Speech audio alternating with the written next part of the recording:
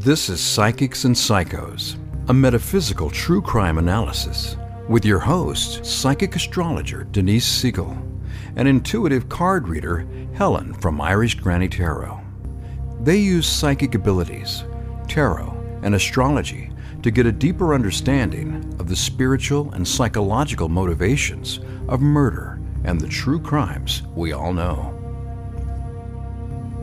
Hey, everybody. Welcome to Psychics and Psychos. My name is Denise Siegel, the Psychic Astrologer, and this is Helen from Irish Granny Tarot, and we are doing a true crime metaphysical analysis. And Yay. Today, who are we doing, Denise? We are doing Jeffrey Dahmer. That is correct. Yes, we are. And how are you doing? I'm doing good. So you actually, Helen is really good. She does a whole analysis basically as she breaks down the crimes before we get into the analysis. So Helen, take it away. Okay, and before I begin, I just want to apologize if I sound far too cheerful about all this. I'm just trying to, in the best interests of time, kind of breeze through his entire very disturbed backstory. And I take it seriously, and this is a terrible situation. However, I get all excited about it, and I sound like I'm having a really good time talking about, necrophilia and cannibalism. So we're talking about Jeffrey Dahmer, aka the Milwaukee Cannibal or the Milwaukee Monster. He was born on May 21st, 1960, and he died rather tragically, which we'll discuss, November 28th, 1994. He is responsible, to the best of anyone's knowledge, for killing 17 men and young boys. He was into a host of just bizarre stuff: necrophilia, cannibalism, dismemberment, and much like our friend John Wayne Gacy, the preservation of body parts, usually the skeleton. So think about what that means he was up to. He actually has a psychiatric diagnosis because, of course, he was imprisoned and was studied. He had borderline personality disorder, schizotypal personality disorder, and some sort of vague, undescribed psychotic disorder. But he was declared sane legally for trial. And all that means, it doesn't mean you're not very odd. It means that you know the difference between what is socially right and socially wrong. Right. So he was the first of two sons. His mother, Joyce, was a teletype machine instructor, and his father, interestingly, Lionel, was a research chemist. There are two stories about his life that people throw around. One is that he was doted on and came from a lovely middle-class suburban family. And the other one is that he was severely neglected. And if you really dive into it, the second story is much more correct. Don't you think they can kind of both be true? And that's part of what made him psychopathic? Because it wasn't, it was pathological doting upon. Yeah. Right. Yeah. It was probably both. Yeah. But anyway, yeah. And his mother, of course, because we, always blame mothers. His mother was tense. She is described as having been greedy for attention and pity. She was argumentative, a hypochondriac with depression. She demanded constant attention, spent a lot of time in bed. She attempted suicide by medication. Denise, what's your professional diagnosis of somebody like that? She sounds like a narcissist, And histrionic personality. Yeah. I would say, yeah. She probably has some mental health issues. I was just looking at the chart when you were talking about her. No, we're not professionals. I just thought no, we should. I know, but she sounds like, looking at his chart, I would say she's probably a narcissist too. Okay. Anyway, he was neglected by his parents. He was very unsure. There was no stability in his family life, a lot of tension between his parents, but something that I feel, I've not read this as being spoken about this way, but I feel in my gut that this was a significant moment in his life. So he set up for problems with this weird dynamic going on between his parents and the parents and him. And on his 4th birthday, he had surgery for a hernia. And he is described as having changed overnight from a happy child to somebody quiet, withdrawn, and timid all the time. And this leads me to ask, I just have a feeling, was this such an overwhelming emotional trauma, or did he have some sort of anoxic event during so what it was 4 years old when this 4 happened? years old. 4 years old. Keep talking. I want to look at that. Okay. Yeah. I wonder, did he have some sort of brain insult during surgery? Right. And it wouldn't even necessarily have to be it could be subclinical, Right, it wouldn't have to be something dramatic that the doctors would have recorded. Anyway, all of his early teachers said that he showed signs of abandonment, and his father was always gone for work, and his mother was always in bed. And this poor kid, was on his own. His mother got pregnant with her 2nd child, and they allowed Jeffrey to named him Davy. His dad got a new job, and so they moved to a completely different place in Ohio at the age of 4. So did this begin after his surgery? He developed a fascination with dead animals.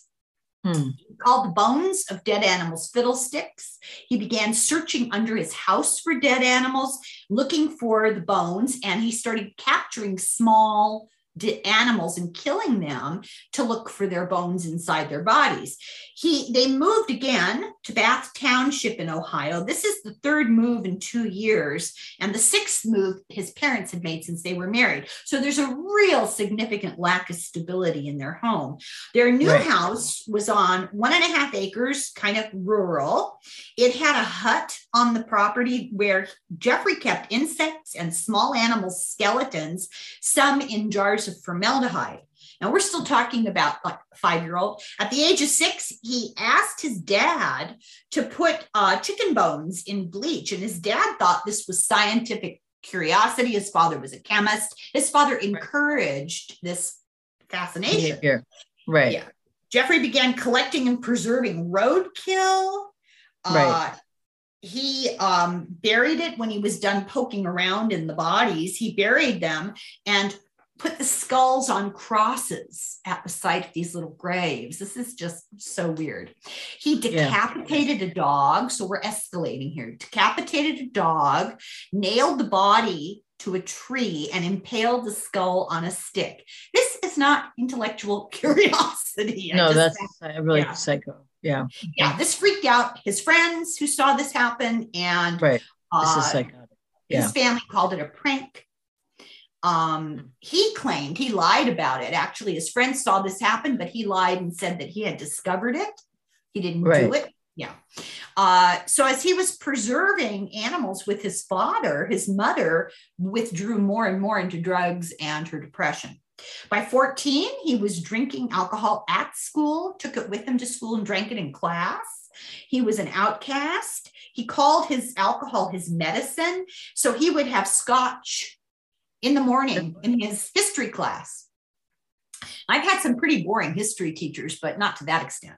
Anyway, He was an average student. He was characterized as polite but quiet. He was very competitive in tennis and active playing the band. So go figure. He actually, now this is in retrospect, he was gay, but told nobody, discussed it with nobody. But he began at this point, at least as far as we know, to have fantasies about domination and subjugation and control of other people. And he had fantasies about submissive males. He was really into torsos and chests.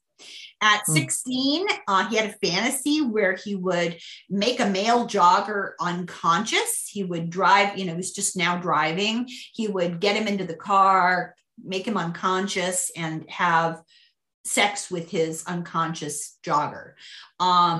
He laid in wait, actually, for this kid to run by I actually forgot. I thought it's been so long since I've written this. I thought he did it with a car. No, he laid in wait at the side of the road for the jogger to run by with a baseball bat. But that day, the guy didn't run. So lucky him, right? He was known as the class clown. He staged bizarre pranks that students called doing a Dahmer.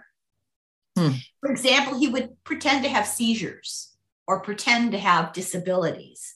So I'm not sure prank is really the correct word. No. And he would they would dare him to do it and pay him to do it. And then he would use the money to buy alcohol. Wow. In 1977, his parents got him counseling and a tutor, and with no success. And his mother had an affair and his parents got divorced. In 78, he lived in a motel. Oh, his dad moved to a motel. He stayed with his mother.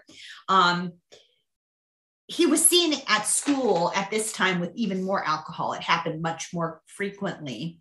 Then the house, his father's in a motel. His mother and he and his brother are still in the house. His mother took the brother and moved out and left the 18-year-old Jeffrey alone. And his father had no idea that he was alone at home and unsupervised.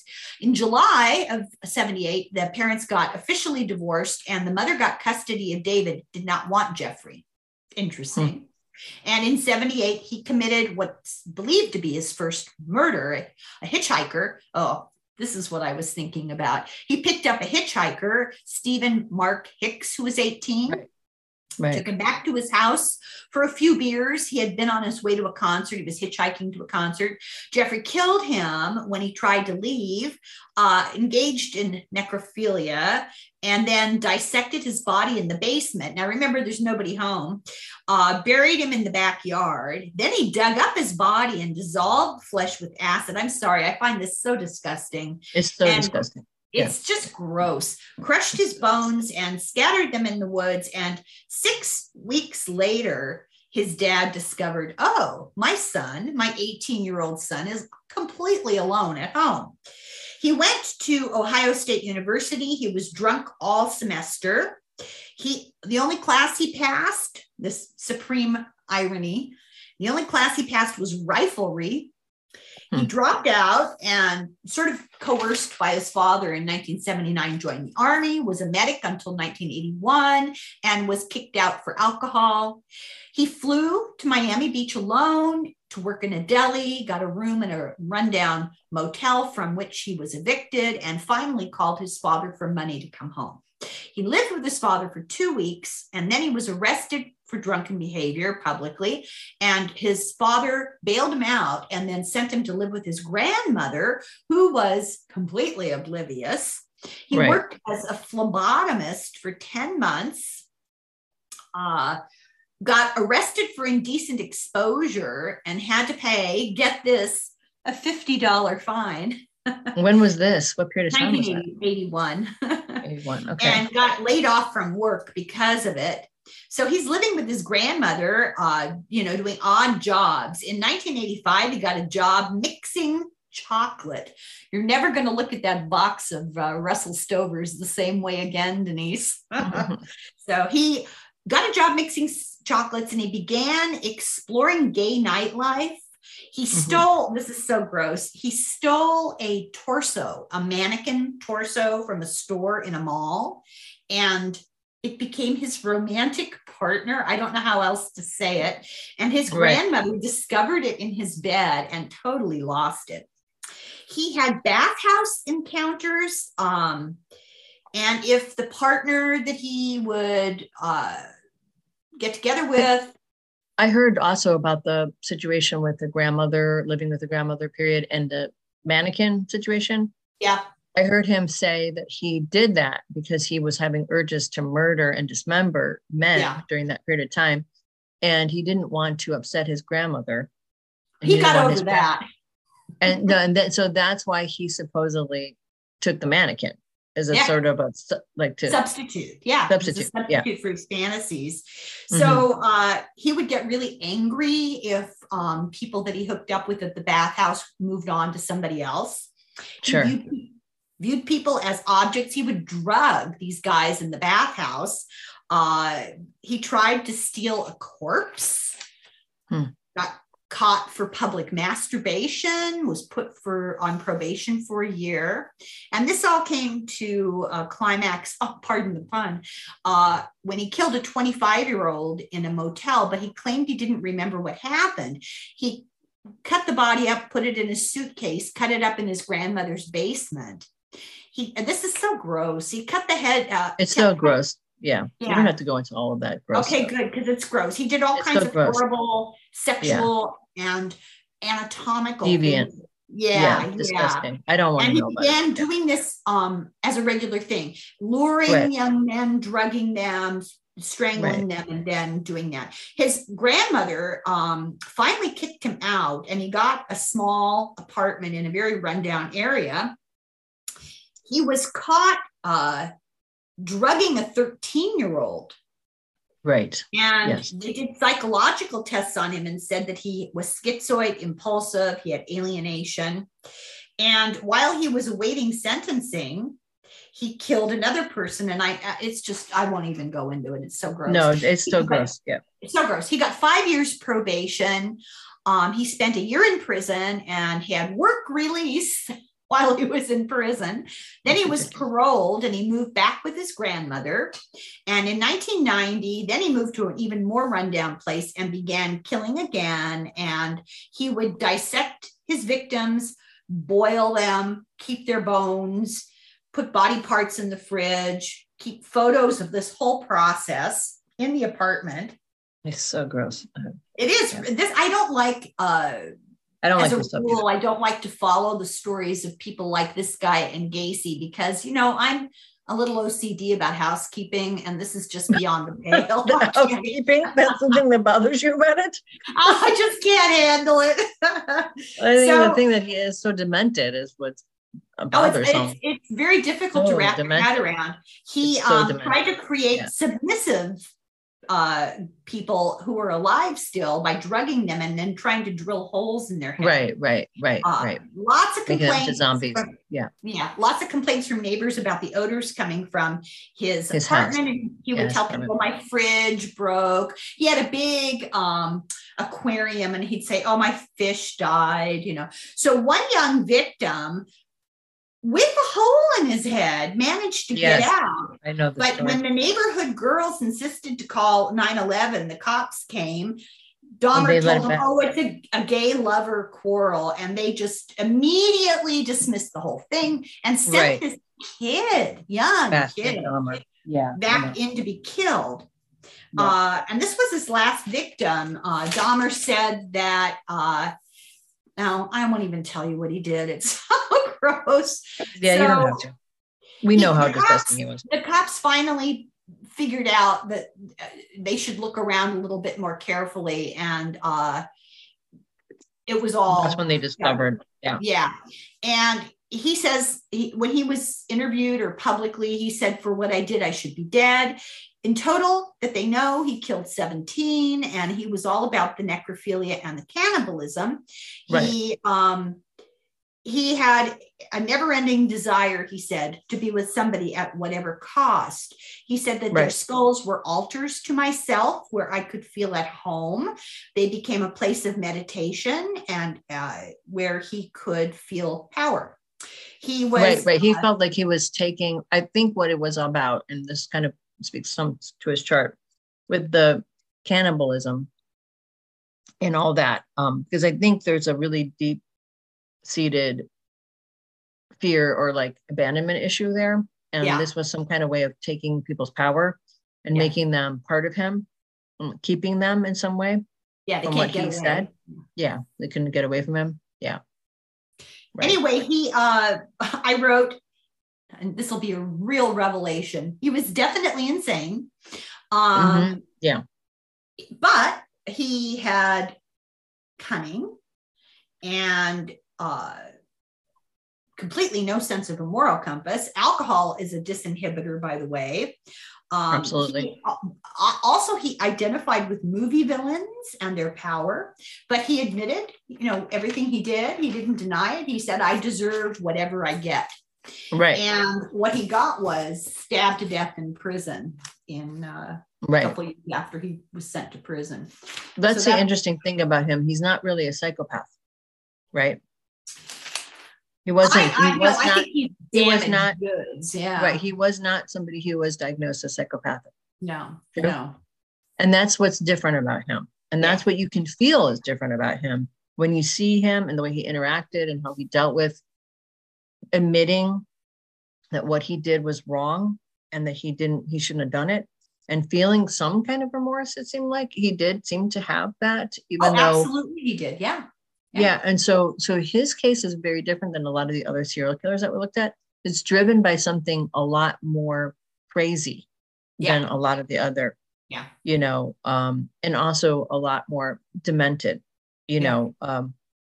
so can we want to look at his chart? And I was looking at, as you were going along, I was looking at different triggers for different things in his chart. Why did he go, like you said, when in 1964, maybe he had some kind of brain damage. I'm not sure if he had brain damage or not, but I think there's some indication that he probably obviously has some kind of implicit mental health problem, like biologically. Sounds like it kind of runs in the family, doesn't it? Yeah, it does. And I think that you can see in his chart it comes from his mom. Yeah. So let's look at that, because I don't think that's. So I'm just gonna take it out of all these different transits, but so you can see this is his natal chart, and this is. I think this is a thing to me that was always kind of interesting about Dahmer, was that he felt so different than a lot of the other serial killers who kind of seem to gloat and they lie the whole time and they don't take accountability and they don't seem to like have any remorse whatsoever. In fact, they seem to be excited and happy to tell you all the horrible things they've done. Yeah. Dahmer didn't seem like that. Dahmer seemed like he knew better. He was very contrite in a way. And he also seemed like he himself knew that there was something really wrong with him, but he didn't know how to stop it. And that he had talked about attempting different things to try to stop himself, but they didn't work. And they only escalated his behavior. I heard one story he said, which was he was living with his grandmother and he did that thing with a mannequin to try to satiate his weird desires and his mental health issues, because he was not wanting to hurt anybody because he knew it was wrong. And then he went out with someone or something. He got really wasted. He rented a hotel room and he woke up and he had murdered the person. Yeah. So this was sort of like the darker kind of psychotic or stuff would come out when he was drunk. So let's look at that. So a couple different things. He's got a grand cross here. He's got Saturn squaring his ascendant, squaring his moon, meaning he's someone born with a lot of kind of anxiety, kind of a feeling that, his mother is depressive, the Saturn moon square. His mother is not present for him. The moon is in Aries, meaning the mom is very narcissistic. Everything's all about her. And in the 7th house, it's all about her and her relationships with other people, but she's not really focused on him at all. Like, this is the kind of mother that you're an afterthought, it's all about me. You know what I mean? What do I want? How am I doing? And then the Saturn square tells you that the mom, the depression, the sort of mental health issues she had, the sort of self-centeredness that was intrinsic.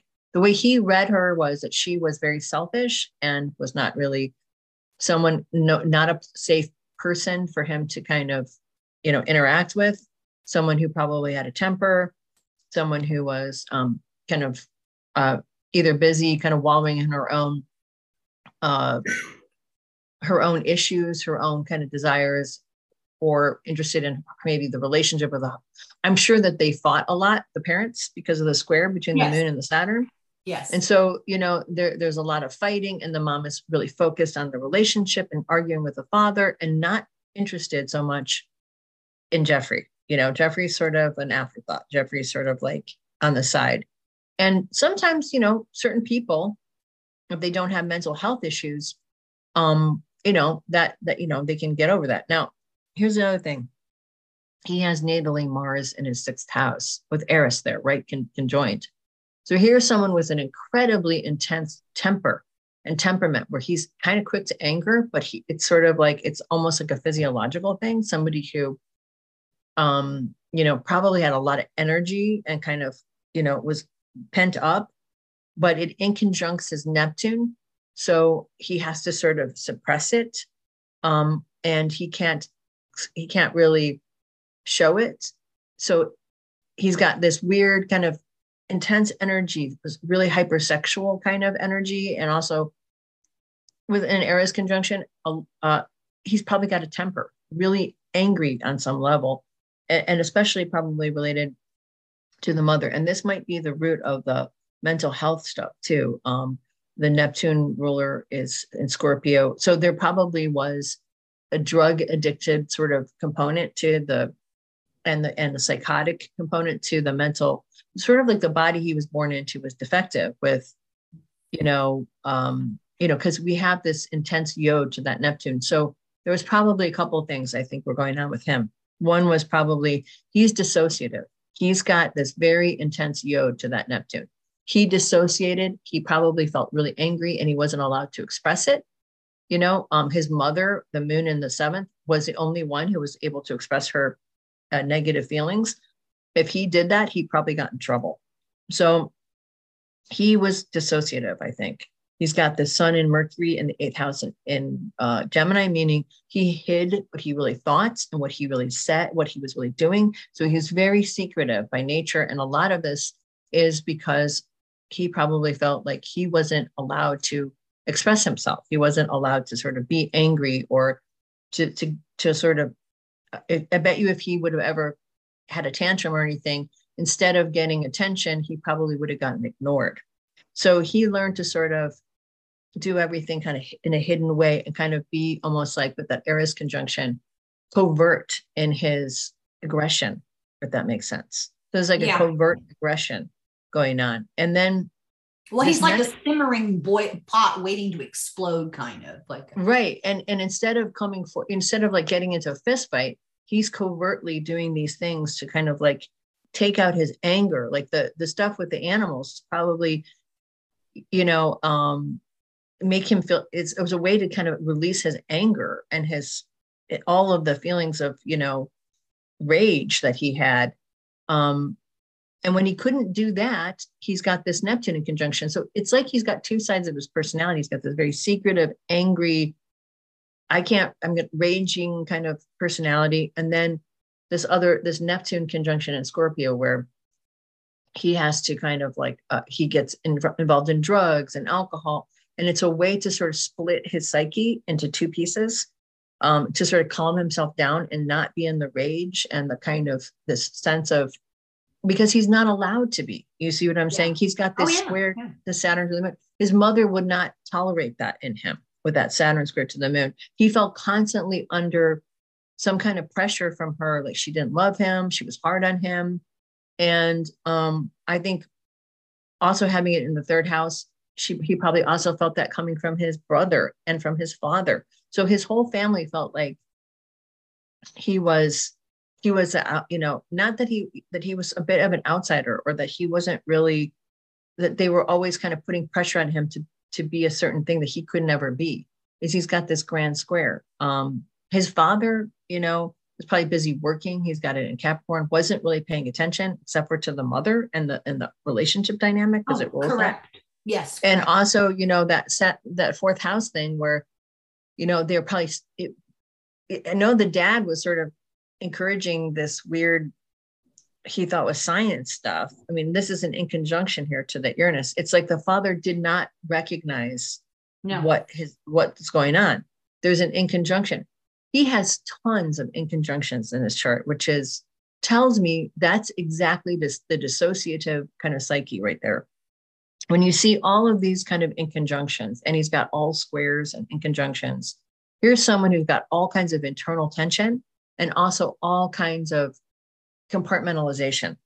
It's like their personality is splintered into different pieces, which really fits that diagnosis of him being schizotypal, Now, I don't know if you know about schizotypal personality disorder is actually what they believe, what we used to call um, borderline schizophrenia.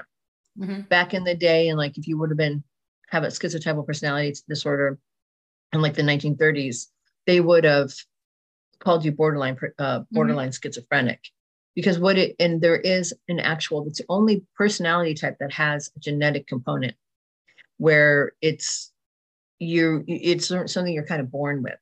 Yeah. And this really is kind of the chart he has of someone who has this dissociative type of personality disorder. Mm-hmm. I mean, he's got all these squares. And like I said, he's got very intense in conjunctions, and he's got tons and tons of them. Now he's got a Pluto square, the Sun Mercury, which is all about his need to control and his secret need to control, but it also in conjuncts Mars. So it's like, he doesn't know who he is at the core. It's like he's got all these different pieces of himself and he doesn't know how to put them together. The only way they make sense is when he is in kind of disharmony with one another. So here's a person who is always feeling under pressure and and confused about why or who or what he's doing. And this is probably why this yod to the Neptune, the only time he felt kind of like he could kind of get out of that space was to be drunk or to be on drugs. And Scorpio, of course, unfortunately, he's got a lot of that Pluto energy, which is an obsession. And unfortunately, that Neptune and Scorpio, and with death and transformation and looking underneath things and all of that stuff that he started exhibiting very young in an unhealthy way. You know, somebody else who was not mentally ill, you know, it takes the form of being interested in psychology and interested in, things that are below the surface and research. But when someone has some kind of serious mental health issue like this guy does, it can take the form into necrophilia and wanting to look underneath, like what's underneath, what's in the bones, what dissecting physical, disgusting things like that, and wanting to take the power of someone by killing them. And that's a lot of the emphasis in his chart. There's a lot of Pluto stuff.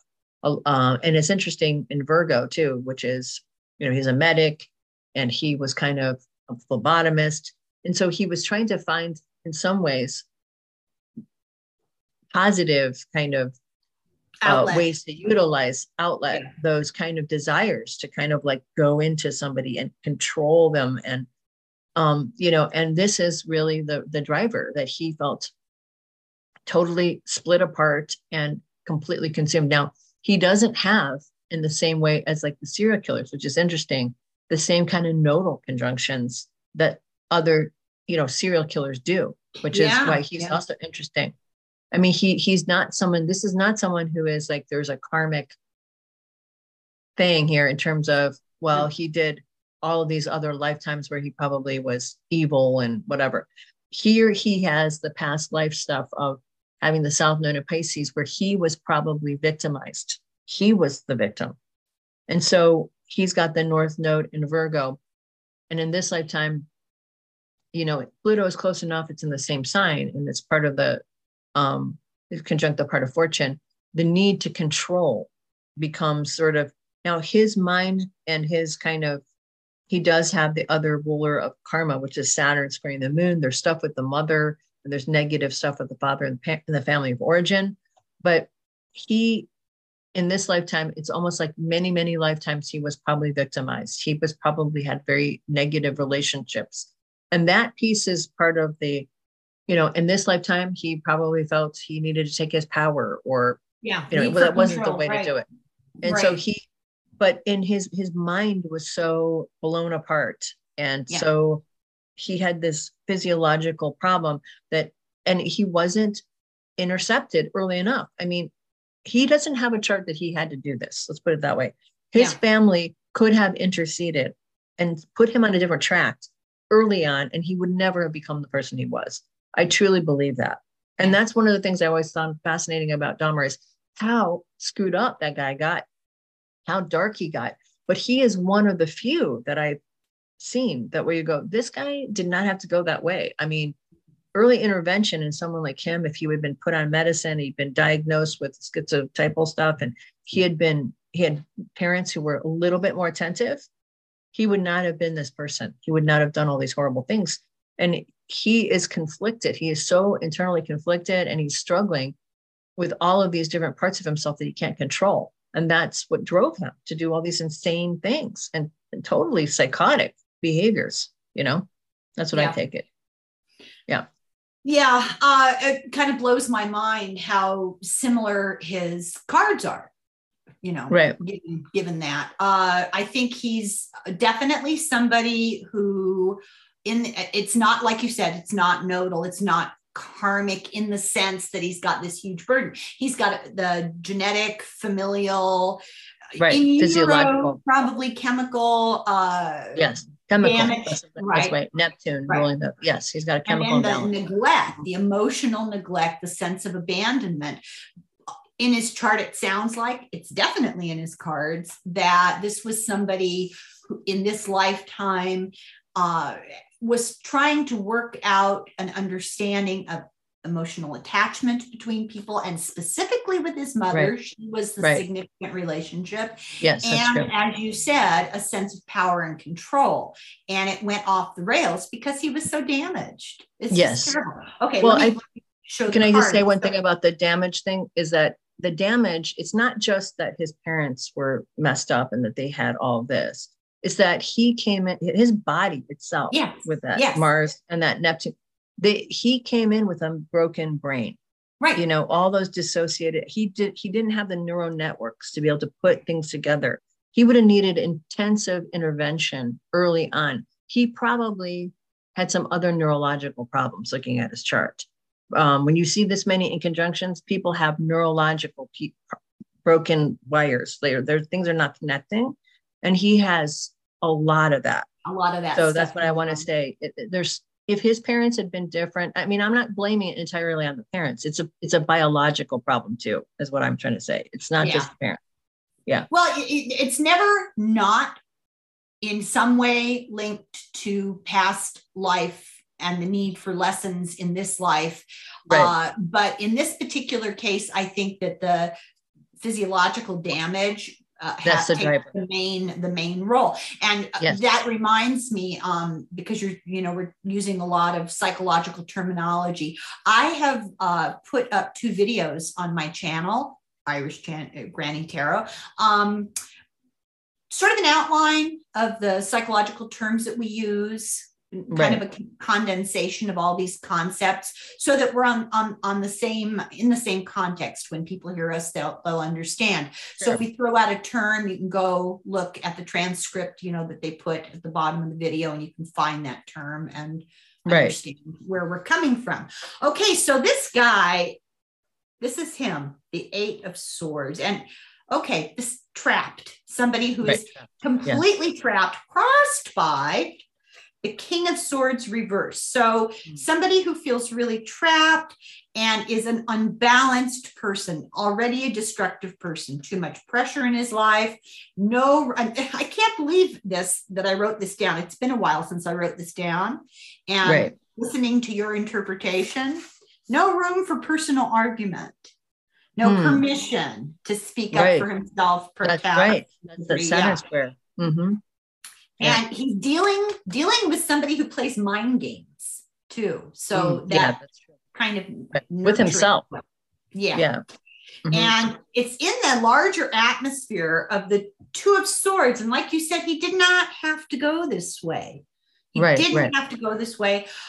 He was always in his own sort of pathological way, trying to keep the peace, trying to find some sort of connection, trying to deal with relationships. And it plays out in his analyzing of animal, trying to make a connection. And then later, his pathological relationship with people, he's not sure what to do because he's living in this unstable, chaotic, unpredictable environment from day one.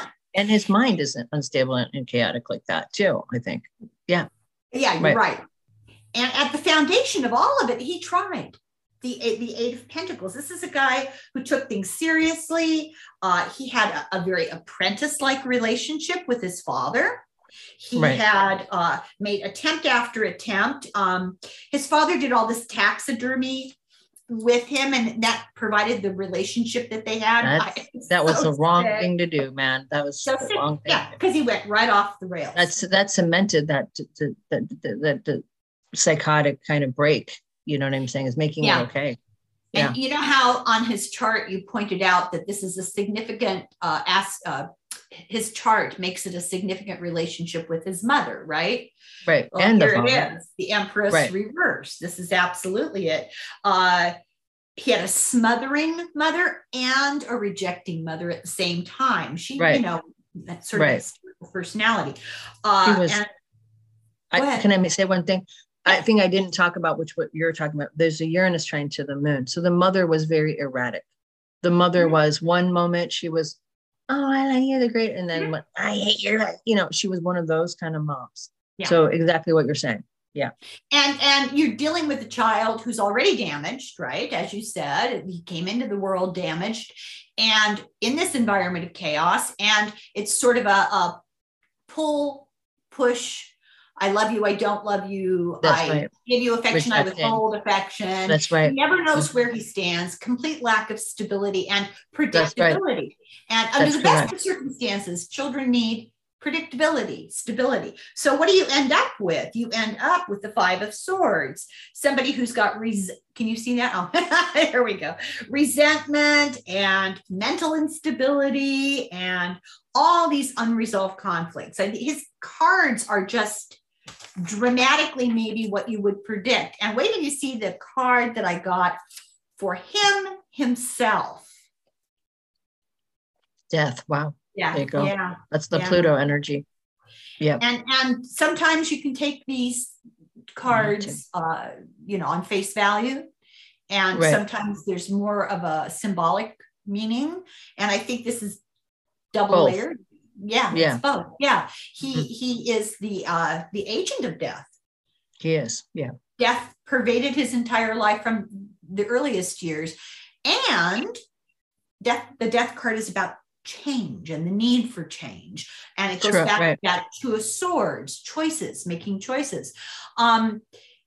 His actions could have transformed him, but I think he was physiologically incapable of doing anything about that. And this is such a weird card reading because I don't think I've ever seen one quite like this. This is him in a larger environment of the star. Isn't that interesting? Well, somebody who could have changed the trajectory of his life and become really somebody else different. Yeah, somebody completely different, positive kind of a person. But think about the star card too could have been the gay community too, that he was hunting in. You know what I'm saying? The larger community. I hadn't even thought about that. Yeah, I hadn't even thought about it. I was thinking of it more as a person who would have been, he was intelligent. He would have been successful. Yes. And he wanted connection. You can see that, he wanted desperately with the right environment and the right external forces, but he didn't have those. And so his hopes and fears, this is, potential. It depends on how you want to look at it. The Knight of Wands. The Knight of Wands is somebody impulsive, who likes discord, but it can also be about addictions. And I think that that's a very significant thing. He struggled desperately. The outcome, and this outcome is also really dramatic. The Five of Cups, somebody who is full of pain, full of grief, regret, despair, emotional upheaval, disappointment. And it's significant that it's crossed by the King of Cups reversed. I think this is in reference to his father. Yeah. Because father, after this all happened, his father wrote a book about it. Mm-hmm. And in that book, you could really see his father's desperation to make sense of all of it. Mm-hmm. Disappointment, so disappointed. But his father was a weak parent, weak leader when he was even around. And he was an emotionally manipulative father. So this poor guy, I mean, it really is a disturbed person who was wounded with this, I wrote, narcissistic mother, poor father role model. Yeah. Can I say one of the things that you were talking about with, I didn't know about doing the taxidermy with the father, but I'm thinking that because of the way that he is, like your chart is like a map of your mind. It's also a map of your life as it's going to play out. It's not, there's echoes of past life things in it, but in this lifetime, your chart kind of really represents the kind of personality you're going to have and the kind of orientation, the physiological problems you're going to have, all the challenges and benefits you're going to have. Well, his chart really shows all kinds of inconjunctions. He's got a major yod, like a very tight yod to that Neptune and Scorpio in the first house, meaning he's very dissociative. And his kind of the dissociation is, of course, he only feels probably whole when he's drunk or when he's not having to feel all those disconnected parts of himself, where he feels kind of like, full of pain and grief and loss. And so when he's numbing himself, he can kind of, not have to feel all those things. And here's a guy who is born with basically a scrambled neurological system, kind of, can't put these things together. He's got parents that are fighting, don't get along. He has a Uranus moon trine and his squares the moon Saturn. So the parents don't get along. The father is kind of a workaholic, very focused on his career, his job, his mind. He's kind of checked out and in conjunction to Uranus. So dad's never really there. Sometimes dad's there, sometimes dad's not. He doesn't know. He can't rely on dad. His mother is emotionally erratic. And that is, if he had parents, the other thing is, he has probably Pluto and Leo parents too. Like his parents are probably the me generation boomer type people, right? I don't know when his parents were born. Yeah, I know what you're saying. Yeah, the 70s. Yeah.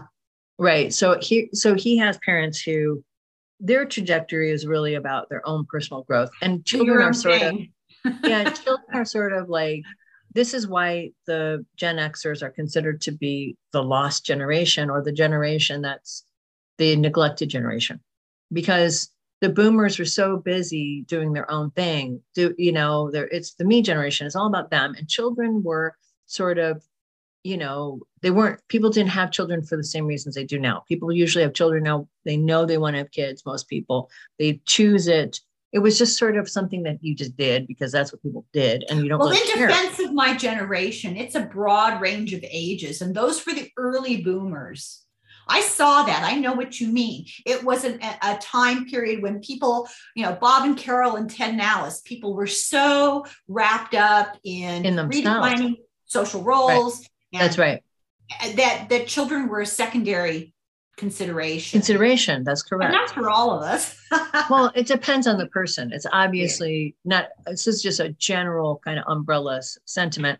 I'm getting defensive. That certainly would apply to his situation, where his parents were locked in their own drama and they weren't really paying attention. And the thing is, that happens in every generation, right? It's not unique to the Pluto and Leo generation, but it was certainly totally socially acceptable during that period of time. And it was the standard, not you were the exception if you didn't do that. That was not the rule. It was sort of backwards of now.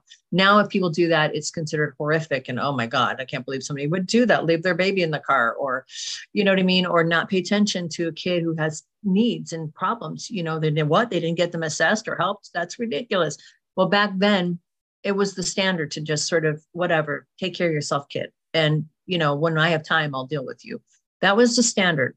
Granted, like I said, there's great parents in this generation, no doubt. They're really good parents and I've known them, but I'm not saying that that's not the sort of cultural kind of implication. Social, like, even Dr. Spock, as you mentioned, was this sort of whole thing of, let the baby cry it out. Don't pick the baby up. Just kind of ignore the baby. Let the baby deal with its own shit. You know what I'm saying? Don't coddle the baby. And that is not a good way to parent. But as evidenced by my generation who are, and this is one of the problems with Dahmer, because here's the deal. Here's a guy who cannot figure it out for himself. He could not. He has some kind of literal biological dysfunction in his brain. Yeah. And instead of getting him help, his father creates those neural pathways. Made it worse. Creates the neural pathways that makes it okay to murder things and stuff them. And then basically that's his bonding with his father is through this neural pathway created where death and gutting things. So now you've got a neural pathway that's connected in childhood, that this is love between father and son, where we're killing something together and stuffing it and controlling it.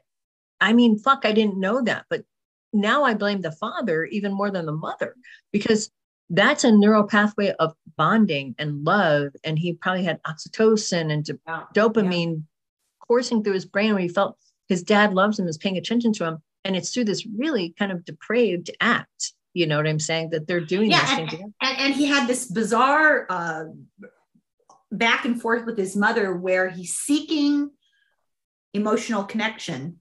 Right. And she's all into the drug thing. So what does he do? Right. He goes to seek emotional connection at these bathhouses. And how does he do that? He drugs the people, but then that's also associated with his need for controlling the situation. But he could subsume them wholly, is what he was after in the long run. Right, right. I think that's that yod right to the Neptune. And in some ways, what he came to do karmically was to change the trajectory of his family line. And generally, when you have yods in your chart, that's what people do. They're kind of like dams that change the flow of the river. Unfortunately, his changed it for the worse. I mean, his behavior and how nobody read it. Nobody sort of paid attention to him, and he got wired very wrong. And I think he did change the trajectory of his family line, but it certainly wasn't in a good way. It was in a very bad way. And generally, it's not the intention of that yod. Yeah. He had two paths, absolutely. Two paths. Yes. Yeah. And his family, if they had been paying even the slightest bit of attention and really, I mean, I know in some ways I feel like that father wrote that book to blame the mother entirely. I'm really kind of thinking the dad, he really had a huge hand in creating this mess, encouraging that behavior and not seeing it for the depravity that it was, and that it was mentally ill. Well, I think the father in retrospect, felt a lot of responsibility and guilt. Well, he should have. And he spent the whole book. It's been years since I've read it, but I remember thinking, boy, this is a lot of denial and excuses. Yeah. I think that's right. But imagine, I put myself in his shoes, and I think about just emotionally as a parent to have a child turn out like this. Yeah, but it's not even like he turned out like that. He was doing this at a really young age. He was taking dead animals and hacking dogs' heads off. And the parents are just like, oh, it's just science. I mean, what is that? Denial. I mean, that's severe denial. That's just not paying attention. And he kept doing it, and it kept getting more and more wired into him that it's okay to do that. And that's, when you're a developing person and your brain's developing, if that becomes a release and kind of that's how your coping mechanism is being built each time. Yeah. That's where he's wired to kind of do that. And that's so obvious from his chart that this was really, like you said, it's not like he had a horrific childhood, like he was beaten, and starved and put in a cage, but he had the totally wrong. He had the worst kind of childhood for his particular needs. For his problem. Yeah. That's right. Yeah. For his particular needs, he had the worst possible parents in the worst possible situation. It made it a million times worse. He wouldn't have been the person he was if anyone else would have raised him, basically, besides those two idiots. So that's what I always ask myself, at least I've learned of late, when you see hideous situations like this, not to try to justify or rationalize, but to take a step back and ask, is there a lesson here? What is the lesson if one does exist? And one always does exist. So here's an example for all of us. It's became household. He's a household name, right? And what's the purpose of that? Well, if nothing else, the purpose of that is to be a harsh, cold reality check for all of us. That's right. About how we treat our children, how we raise our kids. That's how we orchestrate our family dynamics, the importance, and how the severe long-term effects for all of society. From when you don't pay attention, when you don't really watch your children and see the patterns emerging and try to intercede if there's some kind of serious mental health problem, which clearly he had very early on. It was very obvious. Yeah, definitely. Because they don't go away. Right. I want to point out something astrologically about the nodal thing and the lack of it in his chart, which tells us right there, he wasn't born a psychopath. He wasn't born with all that. He was really someone who is demented, medically and mentally ill, and neurologically, mentally ill person.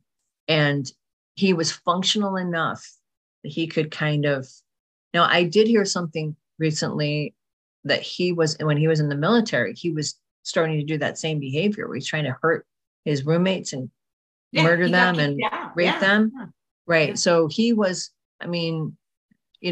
this was cemented in him by the time his brain was fully developed, or even by the time he was a teenager, this became his he merged the neurological wiring was death and sex. They're the same. And, I have to be violent, and all of his violence, that Mars Sun in conjunction to the Neptune, that violence and kind of desire to control and that he had, and his urges were all merged with that, like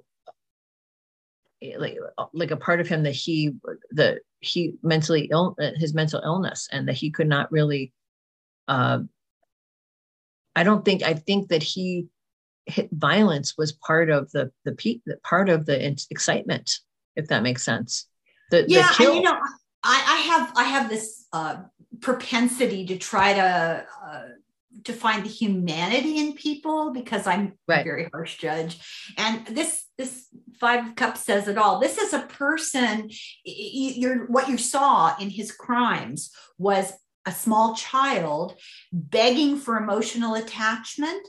Right. And some sort of order from chaos. Right. Yeah. Or because he himself was chaos. If you look at his internal structure of his mind, it's a mess. It's like he can't make sense of his own mind. Yeah. It's all over and disconnected. And he's got these urges and feelings. He did not have control. I bet you he also had some kind of neurological dysfunction, like ADHD or something else like that. He was neurological. That's probably why he was an average student, even though he's a Mercury Sun conjunction in Gemini, where he is not stupid. But no. I bet you he had some kind of he couldn't put things together. He couldn't, it's like a big old kind of, everything is like probably popping into his head. He doesn't know why. He can't control it. He doesn't know how to stop it.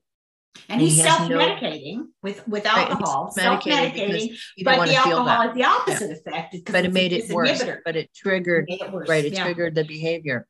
And so that's an interesting thing too, the Neptune in Scorpio with the Pluto squared to his sun. It brought out the controlling kind of side of him and the kind of ability to kind of get really aggressive, even though he was probably just trying to disappear and kind of make that stuff, the noise kind of go away. It did the opposite thing that he intended, I think. It probably made him feel better for a while until he started bringing out the darker sides of his personality. So you have a person who is, clearly really, really discombobulated in their thinking and personality. Yeah. Well, I think it's important too, at this point, to say that we all need to remember that largely, overwhelmingly, what was it, 90%? I don't remember. It's been a while since I made those videos about the facts about mental illness. But people who are mentally ill, most are not. Right? They are the victims of crime. No, they're almost over entirely the victims of crime. That's right. It's rare to find a mentally ill person who becomes a danger to other people. It happens. That's true.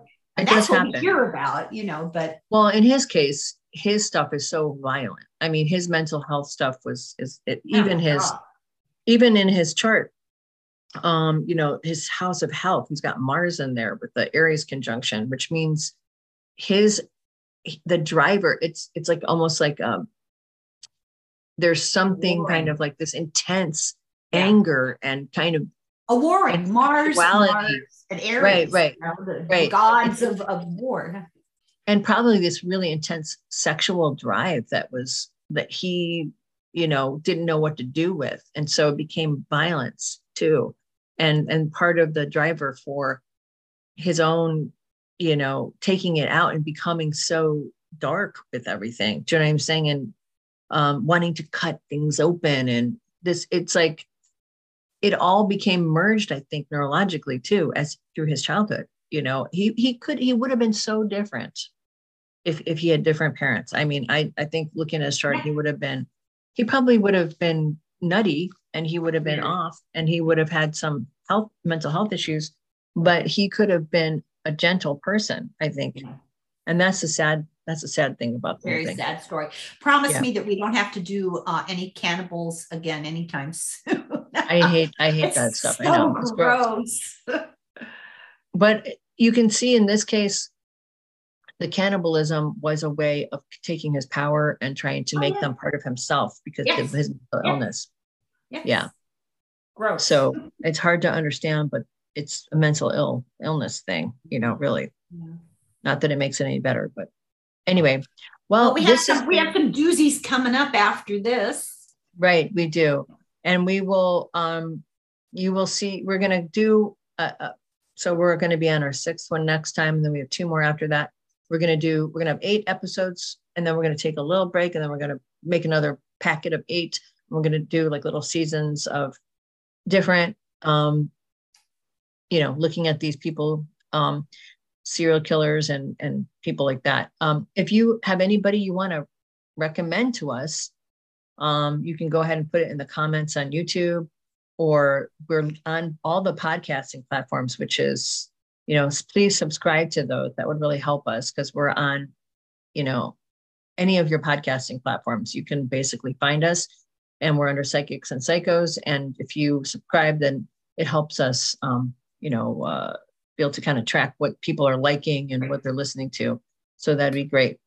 Right. Yeah. So and watch Denise's channel, where she does all sorts of geopolitical astrology and individual astrology. Very interesting. And then I do tarot cards on current events, and I also synopsize books on the weekend. Right. And I also have a Substack too, if you want to read more about astrology and the big arc of epoch. You're not busy enough. I know, I got a lot going on, and also I do readings, and so does Helen, right? We both do readings. And if you ever want a reading from us, it's very easy to find us through our YouTube channel. So I suggest you look there, or you can Google me and it'll come up how to get a book an appointment. Probably, I don't know for you if that's as easy or not, but. Yeah, I have my YouTube channel email. Get in touch. Okay. Then you can email Helen about a reading. So, thanks for watching. Thanks for listening. Please come back for our next episode, which will come out the week. Spread the word. And spread the word. Yes. And please subscribe and help us to grow this thing, because I think we have something interesting to say in this space. So blessings to all of you, and have a wonderful week. This is Psychics and Psychos, and we'll see you next time, or you'll hear us next time. Have a good one. Slong of oil, you guys. Slong of oil.